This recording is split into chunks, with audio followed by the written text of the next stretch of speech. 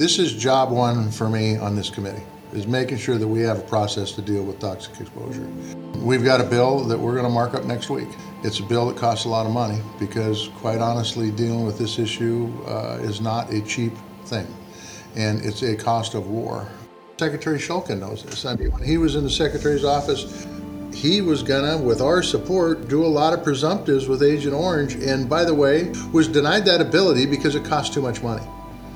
And my opinion is this: when it comes to taking care of our veterans, that is a cost of war. And if you're not willing to take care of our veterans, then don't send them off in the first place.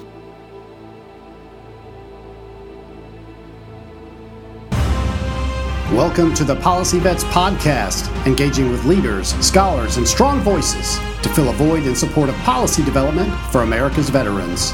With your hosts, former Secretary of Veterans Affairs, Dr. David Shulkin, and former Executive Director of the American Legion, Lou Celli. Today's guest, Senator Jon Tester of Montana, Chair of the Senate Veterans Affairs Committee. You know, Lou, I have to say I'm really looking forward to speaking with Jon Tester today.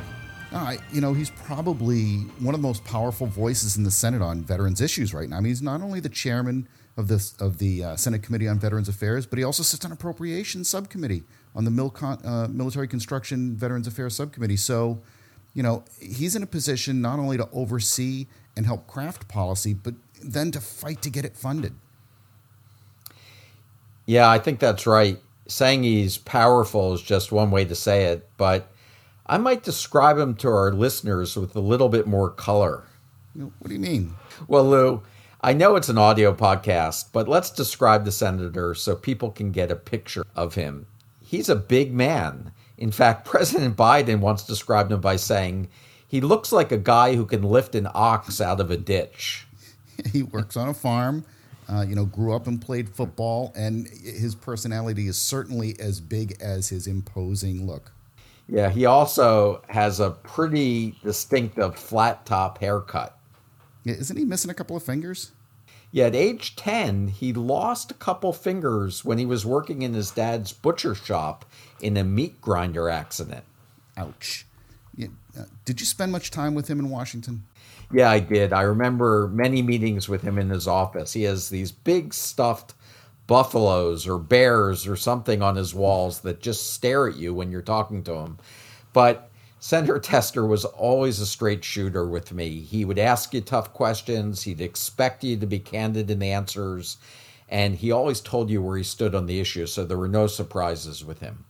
Now, I can tell you that when I was with the American Legion, we always felt like he understood the issues, and he would fight like hell if he thought it was the right thing to do. I think we're really fortunate that he's the chairman of the Senate Veterans Affairs Committee, given that we know his heart's in the right place and he's not afraid to call BS when you see it. I think he's the right guy. Well, we definitely saw that with the Ronny Jackson nomination. He took on the president. I know that was gutsy, but, it didn't surprise me. That's who Jon Tester is. He's going to tell you what it is, and if he thinks it's not the right thing for veterans, he's going to stand up and say that. And I think it's going to be a really good podcast today. No, I agree. So let's get to it.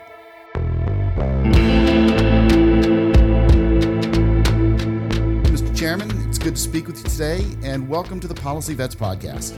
It is indeed a pleasure. I will tell you that when I got up this morning and I saw I got to talk to Dr. Shulkin this morning, Secretary Shulkin, he goes by many names, it's indeed a treat for me. Senator, listen, it's really great to have you with us today, and it's great to talk to you. I just finished your book, and I have to say I really enjoyed it. I think you may know I wrote a book recently. I know how much work it is. And for those of you who don't know, it's a really good read. It's called Grounded, A Senator's Lesson for Winning Back Rural America. And, Senator, what I really liked about it was, knowing you as I do, it really was your voice. You could hear you speaking when you were writing about it. And one of the things that is loud and clear in your book is your support for our veterans. One of the things I didn't know in reading the book was how long your passion for veterans has been with you. It's actually, when you were at an early age, you used to play taps at the with playing your trumpet at the funeral for veterans. So Why are veterans so important to you, and why have you pursued such a strong commitment to them?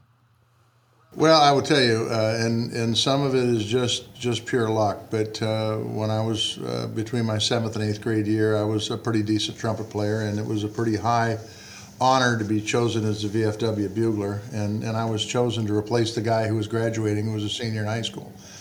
And so for the next 5 years, I got to be around veterans at every funeral, and at that moment in time, there were a lot of World War I and World War II veterans who were passing. So I got to know these folks on an informal basis. We met at the VFW Club in Big Sandy, and got to hear their stories and got to listen to their sacrifices. And it was an incredible experience for a 12-year-old kid, 13-year-old kid, to be exposed to all that. And then so I played taps, and it's been incredible to see the families as they lay these heroes to rest, and be able to be a part of that services. And then even after I went to college and majored in music. So even after I got done with high school, I continued to offer my services if they couldn't get a bugler. And so I played at a ton of funerals, and I've had an opportunity to visit with those folks. And then throughout my service in life, actually, I got to meet some great folks. And for example, one of the first people that I met when I got in to run for the United States Senate was a guy that you guys all know, a guy by the name of Max Cleland. And Max, what an incredible man, and what an incredible struggle in life. I mean, every day we get up and we walk into the shower and we turn it on.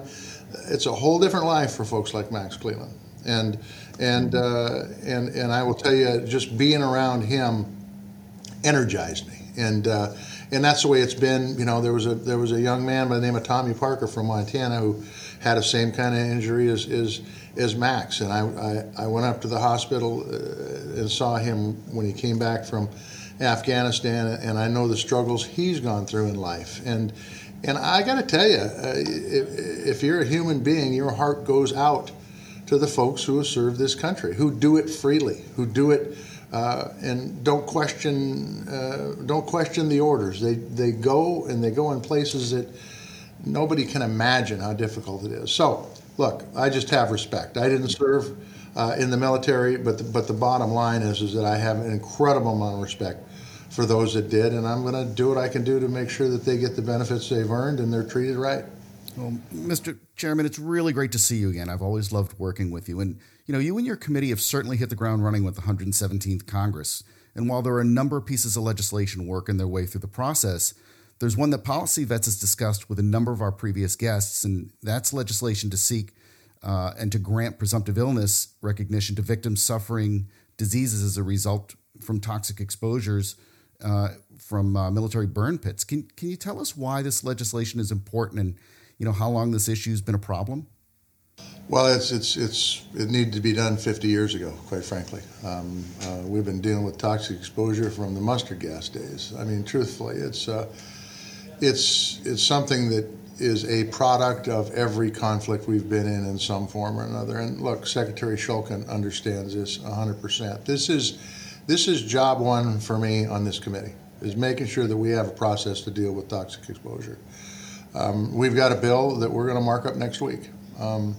It's a bill that costs a lot of money because, quite honestly, dealing with this issue is not a cheap thing, and it's a cost of war.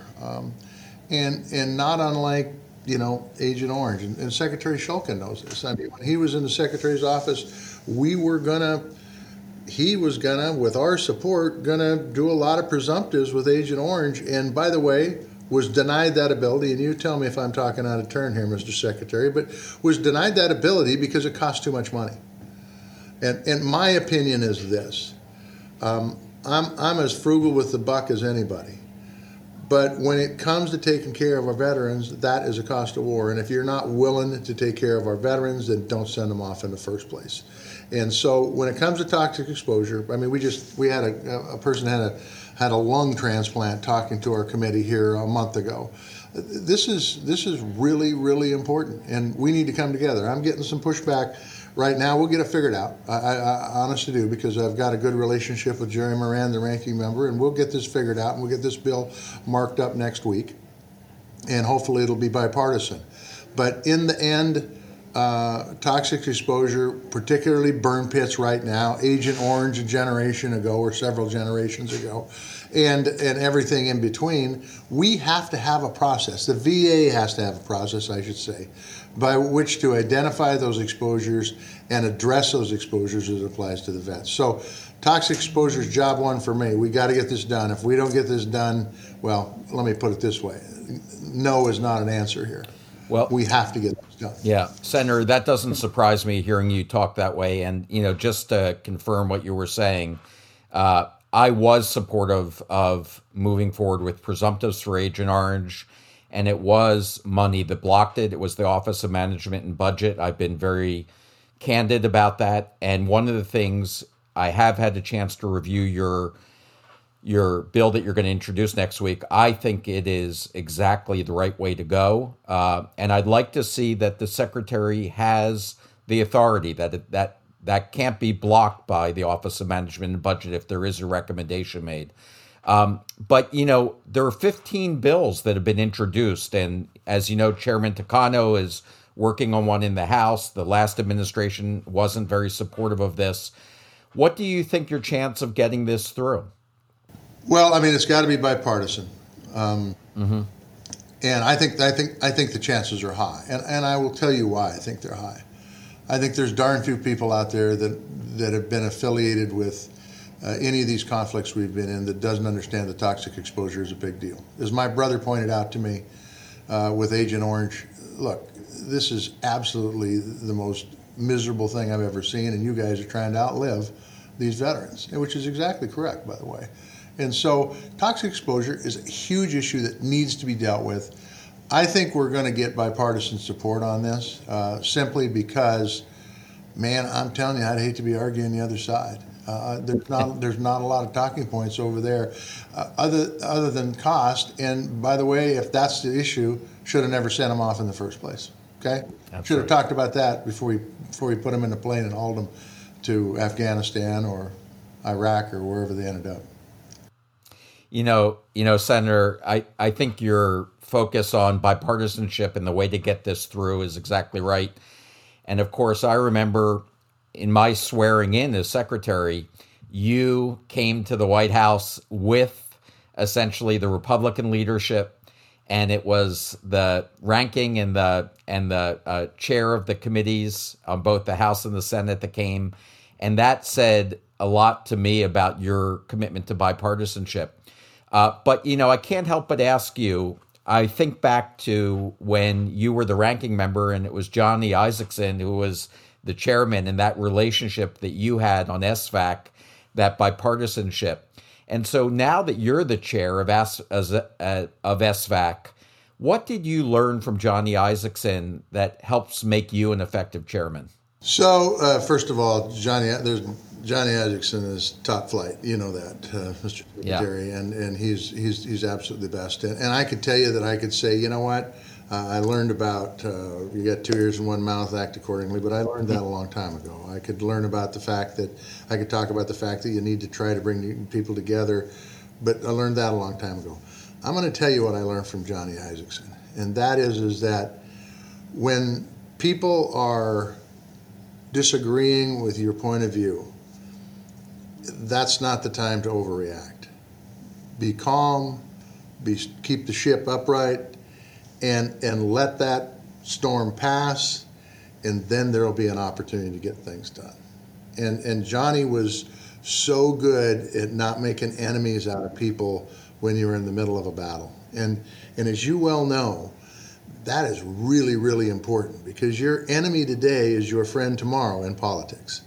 And so you don't want to make it so that you can't work with that person if you're in a battle today. So Johnny would take the incoming pretty well and not push back a lot, and then he would move forward. And it's just, it was a lesson in master policy. If you could, he put a master class on every committee. And the other thing that Johnny did that is just fundamental to life is his word was his bond. If he told you something, you could take it to the bank, and that's just really important. Mr. Chairman, I think you're the living embodiment of that. As a matter of fact, back in 2017, when you were the ranking member, I believe you got 8 of your bills signed into law while Secretary Shulkin was in office. Of all of those bills that you worked on together and got them over the finish line, which would you say you're most proud of? Well, the Mission Act was a big change, and it was huge. And Secretary Shulkin worked hard on that bill as we were putting this through the process, and it was a big deal because it put vets in charge of their health care. It invested in VA health care workforce, and it applied to veterans of all eras. So it was a massive bill. I mean, it was a different way of doing business, and I would just say this: Secretary Shulkin did a marvelous job getting that thing ready for prime time, and it wouldn't be the success it is today without the work he did when he was Secretary of the VA. So during that first year or so, that was probably the biggie. But I got to tell you, I would be remiss if I didn't talk about some of the stuff we did during the last Congress. The John Scott Hannon bill that deals with mental health and thinking outside the box, critically important because we're losing far too many veterans to mental health issues, and that bill is still not fully implemented, but we're heading down the right track, and I think it's going to be a really good, effective bill. And then the Deborah Sansom Act that takes care of our women's veterans is really important. The VA, the military has changed. The fastest growing component of the VA right now is women veterans, and making sure we take care of those folks is really, really important. So initially, it was the Mission Act, and that was a behemoth of a bill that took work by everybody, and the VA was the tip of the spear there.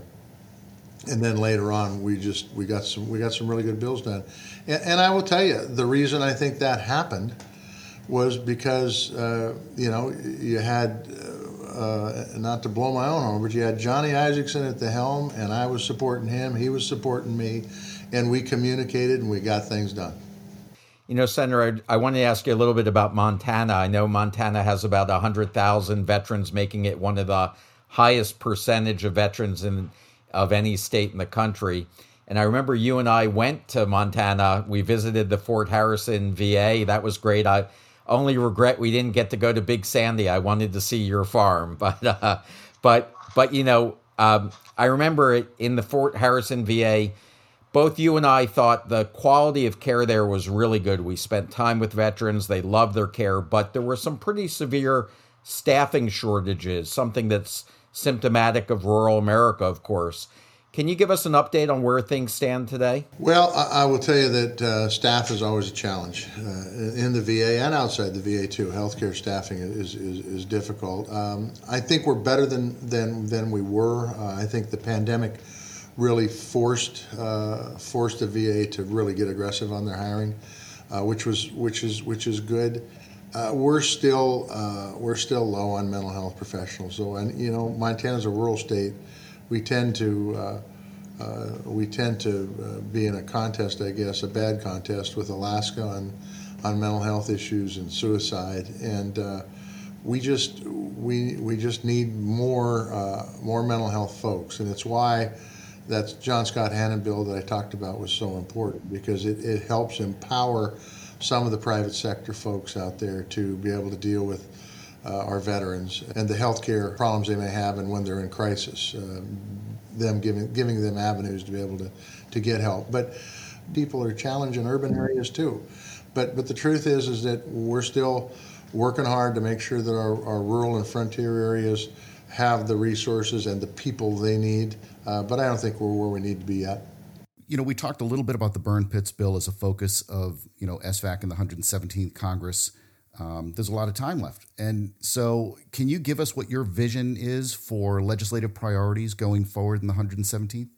Yeah, well, the burn pit thing is a big deal, okay, because it's a big bill. It consists of many other bills that we've been talking about for years. My timeline on that is to get it out of committee this next week, force people to go to work on it, both in Congress, the VA, OMB, CBO, to go to work to figure out how we can get this thing done in a cost-effective way. Then I think the other issues are issues that have been around a long time too. Strengthening and simplifying the transition of service member to veteran, of warfighter to civilian. I mean, that is really important, and continue to identify ways of reaching more veterans upon their separation so that they know what the VA has to offer and they can get the benefits they've earned, including mental health benefits. And then making sure that the VA continues to be the flagship medical system in the United States. This means making sure that the VA is the employer of choice among medical professionals up and down the line so that we can make sure that the veteran experience across the system is predictable and solid. And then the last thing, and this isn't the last thing, this is the last thing I'm going to mention, is that supporting the Guard and Reserve. Look, we are using the Guard and Reserve in many times the same way we're using active military. They need to be receiving the same access to benefits cares as their active duty counterparts. When they receive the call to serve, they step up the plate just like everybody else. We need to make sure that they're being treated appropriately. Good. I think that your passion and commitment to this is really clear. One of the things when I think back to reading over your book that really impressed me was your relationship with a man named Joe Medicine Crow. And can you talk to us a little bit about what he meant to you? Joe Medicine Crow was a special man. I mean, he was a warfighter, Native American warfighter that got the highest civilian honor, the Presidential Medal of Freedom in 2008. He was all of 100 years old. I mean, he had been around, he had seen some stuff. But the fact is that he was Native American. He was a fierce advocate for Native American families.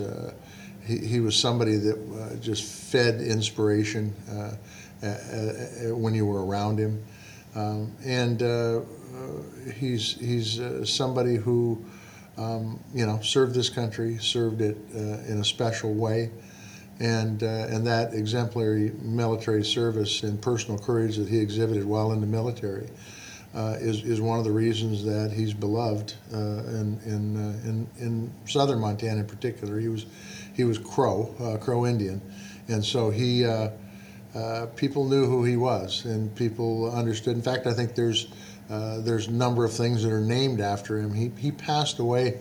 I don't know what year it was. It was probably 2010, 2012, somewhere in that area. But he is somebody that made his mark on this earth and set an example, particularly for Native American warriors to follow. Mr. Chairman, so before we go, first of all, I want to say that by and large, I can't speak on behalf of the veteran community, but everyone I have spoken to in the veteran community is elated that you are the chairman right now and that you also hold a seat on appropriations. So you are in an extremely beneficial position for veterans to not only help craft policy, but then ensure that it gets paid for as well. Is there anything that you would like our listeners to know before we go? Well, look, I mean, first of all, to the folks who served in the military that are listening, I appreciate your service. And I don't say that as just a token, I appreciate your service. No, I appreciate your service. I mean, I appreciate what you've been through. I appreciate what you've gone through. I appreciate what your family's gone through. And this country wouldn't be the country it is today without that service. And just know that one of the advantages that I've had for the last, it wasn't always this way, but probably the last 10 years, is the veteran service organizations. Those are folks like the VFW and American Legion and Iraq, Afghanistan vets. I mean, the list is on. They're a big group. They've been on the same page. And for them to be on the same page is important because it gives clear instruction to people like me that this is where I want you to place your focus. And so I just want to thank all those organizations. I would encourage, if you're a veteran out there and you don't belong to one of them, find one that fits you and join up, because they're doing a really good job back here, making sure that your concerns are heard. And then just finally, it never hurts to get on the computer or pick up the phone or drop a letter in the mail to your elected reps, telling them what you think, how you think they're doing. If it's they need to improve on this stuff, always be courteous, always be respectful, but be point blank, to be very blunt too about what needs to be done. And if it's things that they're doing good, let them know about that too. I think that input from folks who have served and folks who care about people who are served is really, really important. We know that you have a hard stop coming up, and we want to thank you for being with us today on the Policy Vets podcast. It's been an honor and a pleasure to speak with you. The pleasure has been all mine. Thanks, guys. Appreciate it.